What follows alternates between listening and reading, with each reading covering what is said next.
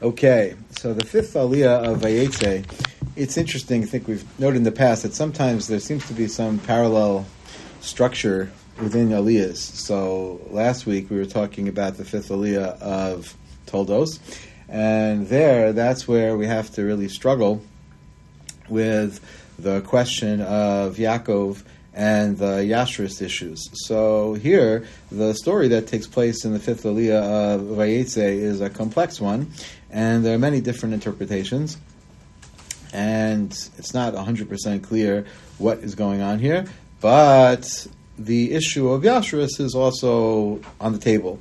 And so therefore there's somewhat of a parallelism here in the structure. So we'll note the various both specific interpretations and also meta-interpretations just of the question of dealing with those who are themselves somewhat ethically challenged and what methods are available and permissible for people who themselves are trying to be Yesharim to address such individuals. So the pasuk begins that here you find Lavan and Yaakov negotiating. Pasuk Chav Chesir v'yomer nokva scharcha alai ve'atena. So tell me what you want and I'll give it to you.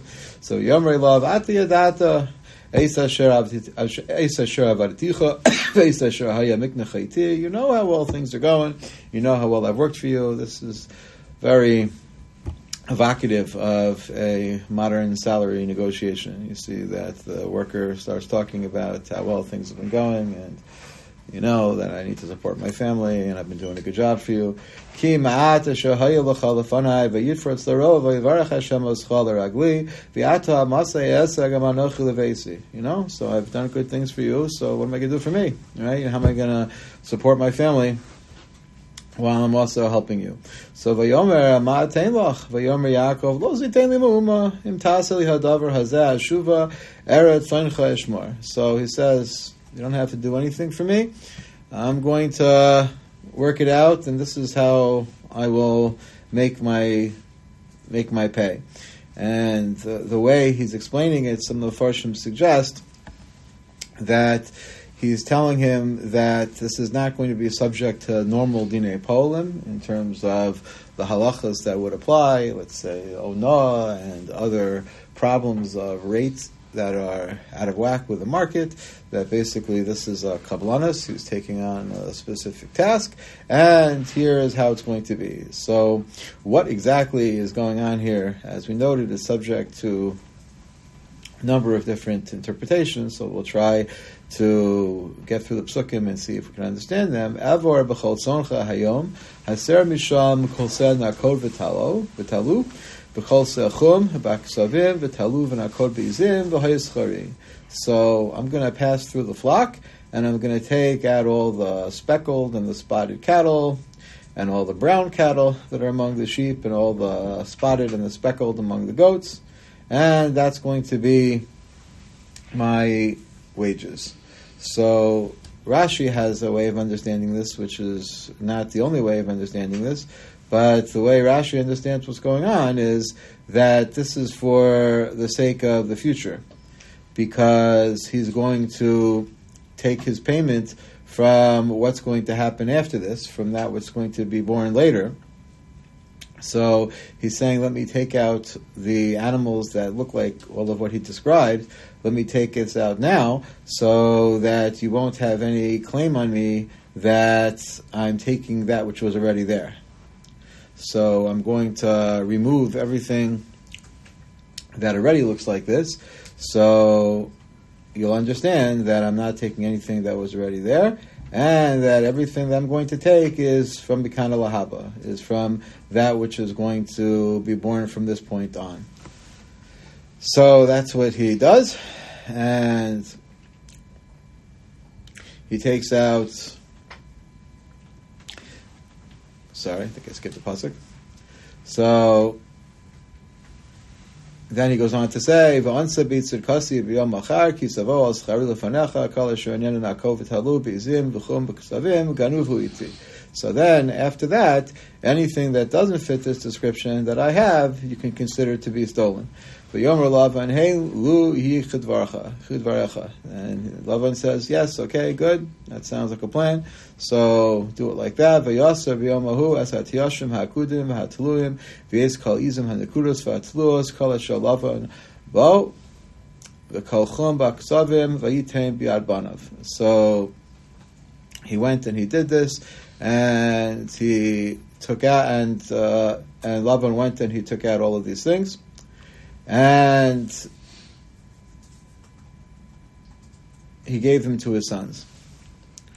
So here it sounds like Lavan is trying to harm Yaakov, because Yaakov had only taken out the young ones so that there wouldn't be any confusion with the ones that are yet to be born.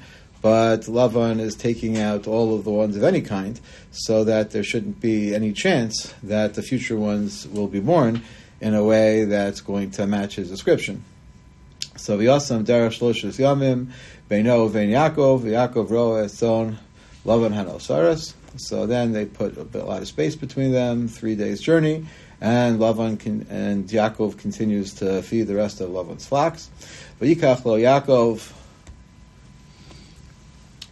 Makol livneh lach v'luz v'armon v'yafatzel behen psolos levanos machshav halavan asher hamaklos. So now he has these special rods that have green poplar on them, and almonds, and peeled white streaks, and he makes them with a white appearance. Vayetzei ges hamaklos asher pitzel barahatim bashikosos hamayim asher tavona hatzon lishtos lenocha chatzon veyechamna bevon lishtos. So then he puts all these rods rather, in front of the flocks in the places where they come to drink the water, and so that when they conceive and they come to drink, so this is going to influence the type of children they have. So v'yechamu hatzonos hamaklos v'ateladna hatzon akudim nekudim utzluim. So indeed, this influences what happens, and they have offspring that match that. V'aksavim hifrid Yaakov v'yitem pnei hatzon el akod v'kolchum b'tzom Lavan v'yashis lo adarim levado v'lo shasam al tzom Lavan. And then he separated out the lambs, and he put the faces, the flocks, towards these striped ones, and all of the brown towards Lavan, and he put his own by themselves and not together with Lavan's cattle. V'haya b'chol yachem hatzon hamakusharos v'slam Yaakov es hamaklos le'enei hatzon v'rahatim li'achamena b'maklos. Sorry, and it came to pass that whenever the stronger cattle conceived children, so Yaakov put the rods in front of them, so that they're going to conceive among these rods. U'bahatif hatzon lo yasim v'haya ha'atufim l'Lavan v'ha'kishurim li'Yaakov. So the ones that were weaker, he didn't put them in. So the weaker ones, they were for Lavan, and the stronger ones were for Yaakov. So Yaakov indeed ended up profiting greatly. Vayifrotz ish ma'od ma'od v'hilo tzon rabos u'shvachos v'avadim u'gmalim v'chaparim. So he ended up having quite a lot of animals and quite a lot of profit from this. So how do you understand all this? So is this some kind of a scam? So is this a ploy? Was this an underhanded technique? So there are many different interpretations of how to assess this. Znaim L'Torah, among others, understands that it's understandable for Yaakov to do this, and he was doing this as a replacement for all of the older animals that Lavan took, and he was doing this with Lavan's knowledge. And this is also how the Orach Chaim understands it, and this is also how Rav Shamshon Raphael Hirsch understands it. And he also notes that the fact that it worked out in terms of the offspring was actually a total miracle, that it doesn't really work that way al pi derech hatava, even though in somchon al hanes. The Datsikanim adds that they really had a deal that Lavan would leave the Tluim, and Lavan had reneged on the deal.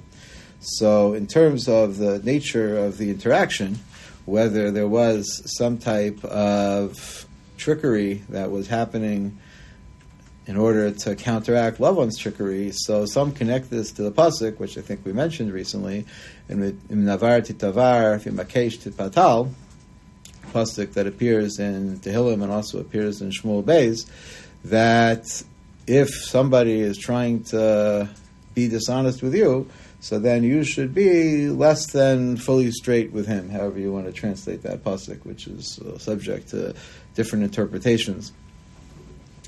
And the thrust of it is also subject to different interpretations. There are some who understand basically that if somebody is trying to scam you, so then you have the right to treat him in a comparable fashion.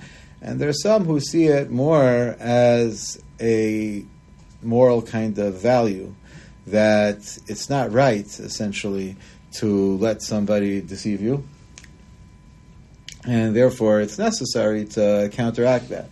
We mentioned something along those lines last week in the same Aliyah, in the fifth Aliyah of Toldos, that Rivka had greater ability to appreciate the trickery of Esav because of her background, and how some understood that that was an important attribute and that it's necessary to thwart those kinds of tendencies. There are those who understand this discussion about this in the introduction to the Sefer Sanhedrin Ketana, and he notes that the idea of emes is not only that you should be acting with emes, but that you should not be enabling deception by letting others fool you. So that's a theme. The Gemara Maseches Megillah and Daf Yud Gimel Amud Beis talks about the question in this context, and quoting that pasuk also from Tehillim, about whether it is permissible for tzaddikim to ever act beramos. So again, the one question is it simply an issue of self-defense, or is it perhaps even more than that? It's interesting that Sefer Achinuch, this comes up in the realm of the prohibition of Kabbalas Lashon Hara. So we try to figure out what the nature of that prohibition is. The Sefer Achinuch talking about the idea of Midvar Sheker Tirchak. There's a discussion on why it is that the Torah doesn't simply say, don't lie. So what is the idea of Midvar Sheker Tirchak, specifically, stay away from lying? And the Sefer Achinuch understands that your aversion to sheker is supposed to be to such an extent that you not only don't lie yourself, but you don't allow lying to take effect by being the party to it, even by being the recipient of lies. So we talk about Kabbalas Lashon Hara, if we assume that despite the popular idea that Lashon Hara means true information as opposed to Moshe Shemra, but really even Lashon Hara contains something false about it. So Kabbalas Lashon Hara, you have to understand, means to take in something at a minimum that's unfair about someone. So it relates to this idea that part of your responsibility in Midvar Sheker Tirchak is not only not to be the one lying, but not even to be taken in by a lie. And here we could also connect this to current events, how we know that a lot of what is happening in the current war is not only the terrible misinformation, but the role of the world in enabling the misinformation is a huge part of it, and that's a big part of the idea of Midvar Sheker Tirchak, that you can't be the one lying, and you can't be the one allowing the lie to take root by being gullible, and by allowing yourself to be the victim. So it's possible that that's what's going on here as well. There are, again, other interpretations that minimize the trickery aspect here. The Ramban has interpretations that Yaakov had explicitly agreed with Lavan that he could do whatever he wanted to in order to increase his take. So this strategy was okay, but the Ramban complicates that by adding that Lavan didn't know that it was possible to do what he was doing. So that makes it a little bit more difficult. He also brings the Yesh Omrim that the sheep were born first, and then Yaakov used the stick afterwards for the next ones, just so Lavan couldn't claim they were stolen. In the Shuvas Or Zarua Hagadol, Siman Tafshin Samach Tes, it's worth looking this up because it's a fascinating tshuva. It's written in a rhyming form. he writes that Yaakov was trying to find a way to make sure Lavan couldn't cheat him. So he made a deal regarding all of these animals, and also those that were already there, which is not like Rashi, who says that it was only talking about the future births, and that when the pasuk says he gave the animals to his sons, so Rashi understands that it means the sons of Lavan, the animals that were already there. But the Ozarua says it means that the animals were given to his own sons, to Reuven and Shimon, because those were a part of his deal. And then he only put the sticks by his own section, not by Lavan, so that there can't be any taina on him. So it's a complete rereading of the story in a whole different way. The Trumas Hadeshin, in his Biuri Marai, understands that the deal was actually on any one of the three simanim, but Yaakov was afraid that Lavan would claim that he needs to have all three, so therefore he put the stick that had two of these simanim in order to try to address Lavan's potential claim on him, a potential counter unfair claim. So essentially what you have, just in sum, is that you have a whole range of interpretations of exactly what was going on here with Yaakov's strategy. Was there some element of manipulation which can be justified because he's counteracting Lavan's manipulation? And then that's a meta discussion of when exactly is that justifiable? Or is it that really there was nothing at all untoward about what he was doing, and can the story be interpreted along those lines? So one way or another, so he ends up profiting greatly. And what happens after this, as the next parak begins, Vayishma Stivrei Bnei Lavan Lemor Lokach Yaakov Es Kol Asher L'Avinu U'Me'asher L'Avinu Asa Es Kol HaKavod Hazeh. So Lavan's sons hear they hear of Lavan saying that Yaakov has taken away everything from our father. And the Kli Yakar comments here, taken everything from our father, meaning he's taken even his strategy, he's taken even his cleverness, he knows how to outsmart him. But the idea of taking his property, so that's how they suspect that he has profited at his expense. That's how they interpret it. So Vayar Yaakov V'Spnei Lavan V'Hinenu Imo Kitmol Shilshon. So Yaakov realizes that the mood has changed. He reads the room and he realizes that things aren't so good. So Vayomer Hashem El Yaakov Shuv El Eretz Avosecha U'L Moladetecha Ve'eh Imach. So here Kadosh Baruch Hu says that it's time for you to go back and I will be with you. And here, this idea that there is a promise that I will be with you, even though it's a nevuah. So this is a theme that's going to also be present here in the rest of the Aliyah, that you have both, that you have a commandment to do something. Basically, Yaakov and his family should listen because it's a nevuah. But it's also Kedai. Yaakov's going to explain this to his family with all the reasoning to do it just for the benefits, because it's always kedai to try to reduce any potential unpleasantness that comes together with mitzvos, and that's a theme that's going to show up in this aliyah again as we go forward. And the Aznai L'Torah comments here, and this also perhaps has some powerful resonance at the moment, that after Lavan's sons start raising all these allegations and these complaints, so Davka, in that context, Hashem says, leave. And maybe that is a siman for those Jews who understand that at times of persecution, maybe that's the finger of Hashem saying it's time to go back to your homeland, it's time to be aware of just how inhospitable things have been. Vayishlach Yaakov vayikra l'Rachel l'Leah hasadeh el zono.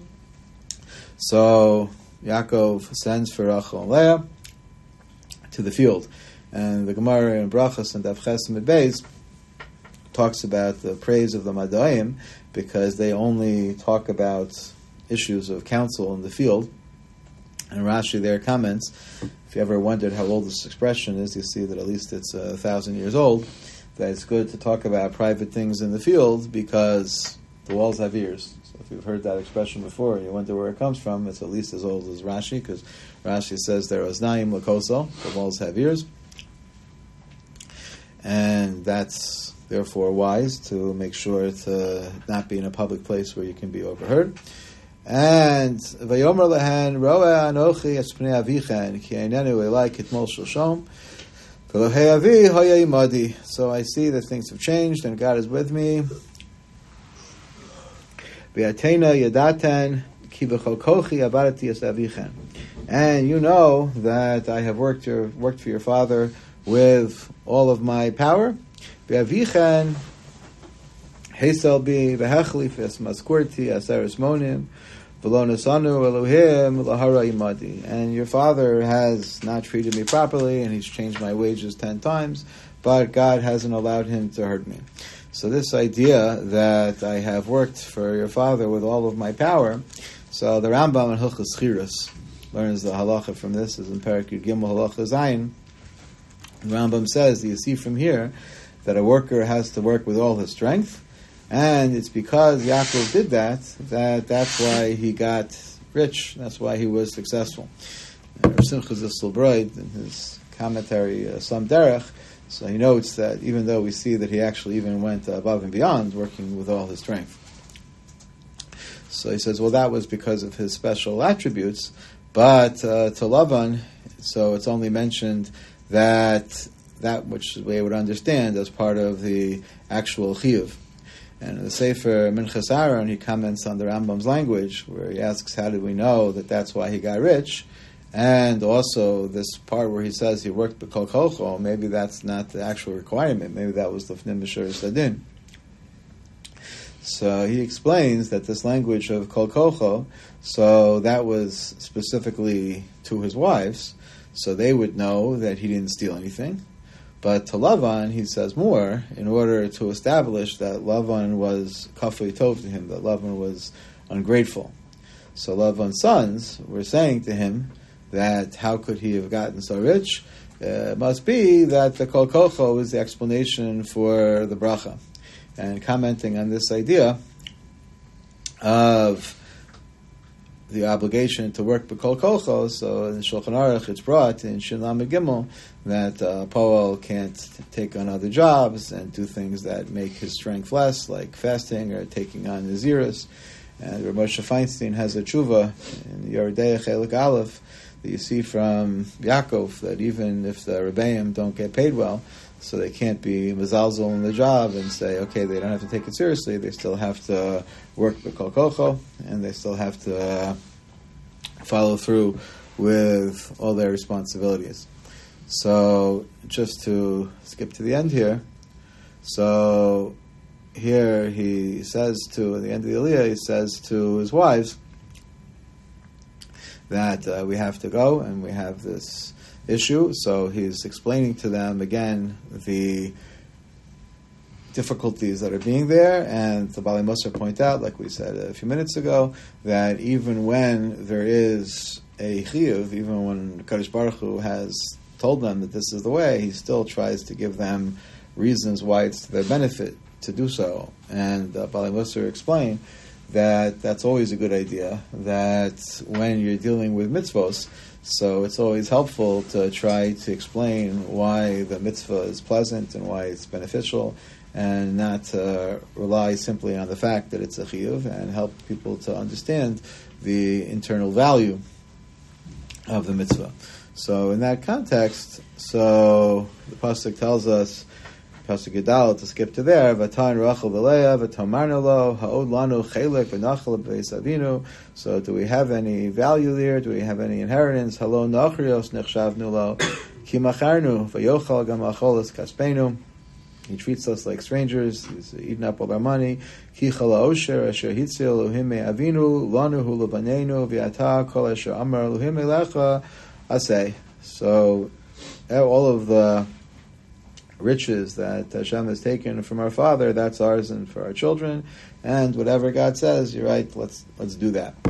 So the Bereishis Rabbah has a strong statement here that because Rachel answered in front of her older sister, so that's why she ended up dying first, which seems like a pretty harsh response. Rav Schwab has a comment over here about that fact, that it seems like such a harsh response. And he adds that it's really more than that. It's actually that she was in violation of Makla Aviv, that the Torah says, Arura Makla Aviv, that somebody who makes their parent light, and the way they talk about them, the way they act towards them is cursed. So it's not just the fact that she's talking in front of her older sister, but it is the whole attitude that she's reflecting about her father. And even though he was a Rasha, but nonetheless, she has to be careful in how she speaks.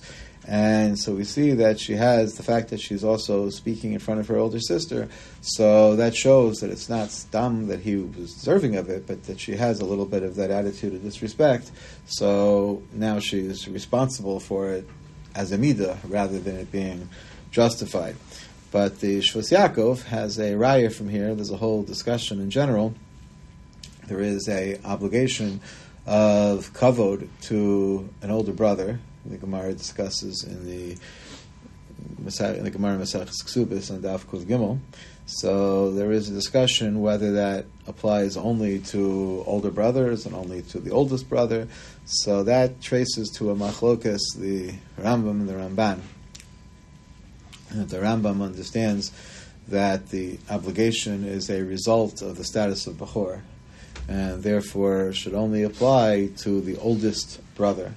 While the Ramban understands that it is a function of the desire of the parents, and therefore it goes to all older siblings. The assumption is the parents want that the older siblings should be treated respectfully, that there should be a hierarchy among the siblings. So, therefore, it would apply not only to the Bechor, it would apply to any older sibling, brother or sister. So the Shvus Yaakov has the tshuva. He says, you see from here that if there was such a kpeda about speaking against her older sister, so apparently it's like the Ramban, it applies to all older siblings, not just to an older brother, an oldest brother who would have the din of a Bechor. And to reinforce the point that we said before about trying to make the mitzvos palatable and to understand that it's valuable to emphasize why they are desirable in and of themselves. So Moshe Feinstein has a comment here in a Sefer on Chumash, which was a theme by him. This Sefer has this comment a number of times in his name, and I've seen this quoted in his name many other times. So this was certainly in the sense of Pirkei Avos, Hu Haya Omer. This is clearly something that Rav Moshe felt was important to reiterate again and again. So Rav Moshe comments here, and it's very similar to what we said a few minutes ago, that just as Yaakov is taking care to explain to his wives why it's a good idea for us to leave, not just that Hashem said so, so their response also, they don't just say, okay, we'll listen to Hashem, but they also say, yeah, it's not a big deal to leave because things are pretty miserable here and we're being treated awfully. So why is that the case? Why do they respond that way instead of just saying we will listen to Hashem? So the comment that Rav Moshe so frequently made is that it's important to be able to appreciate that the mitzvos are consistent with a good life. And he would note that he says we ruin our children by saying it's shver zayin yid, that convey a message that Judaism is difficult and is unpleasant and is hard is a very damaging message, and we want to try to convey the message that the mitzvahs are beautiful and that the Torah is glorious and it's a very uplifting life, and it's very harmful to say shver zayin yid. So sometimes people say that because they feel the religion is challenging, and sometimes they say that because of the pressures and persecution of anti-Semitism.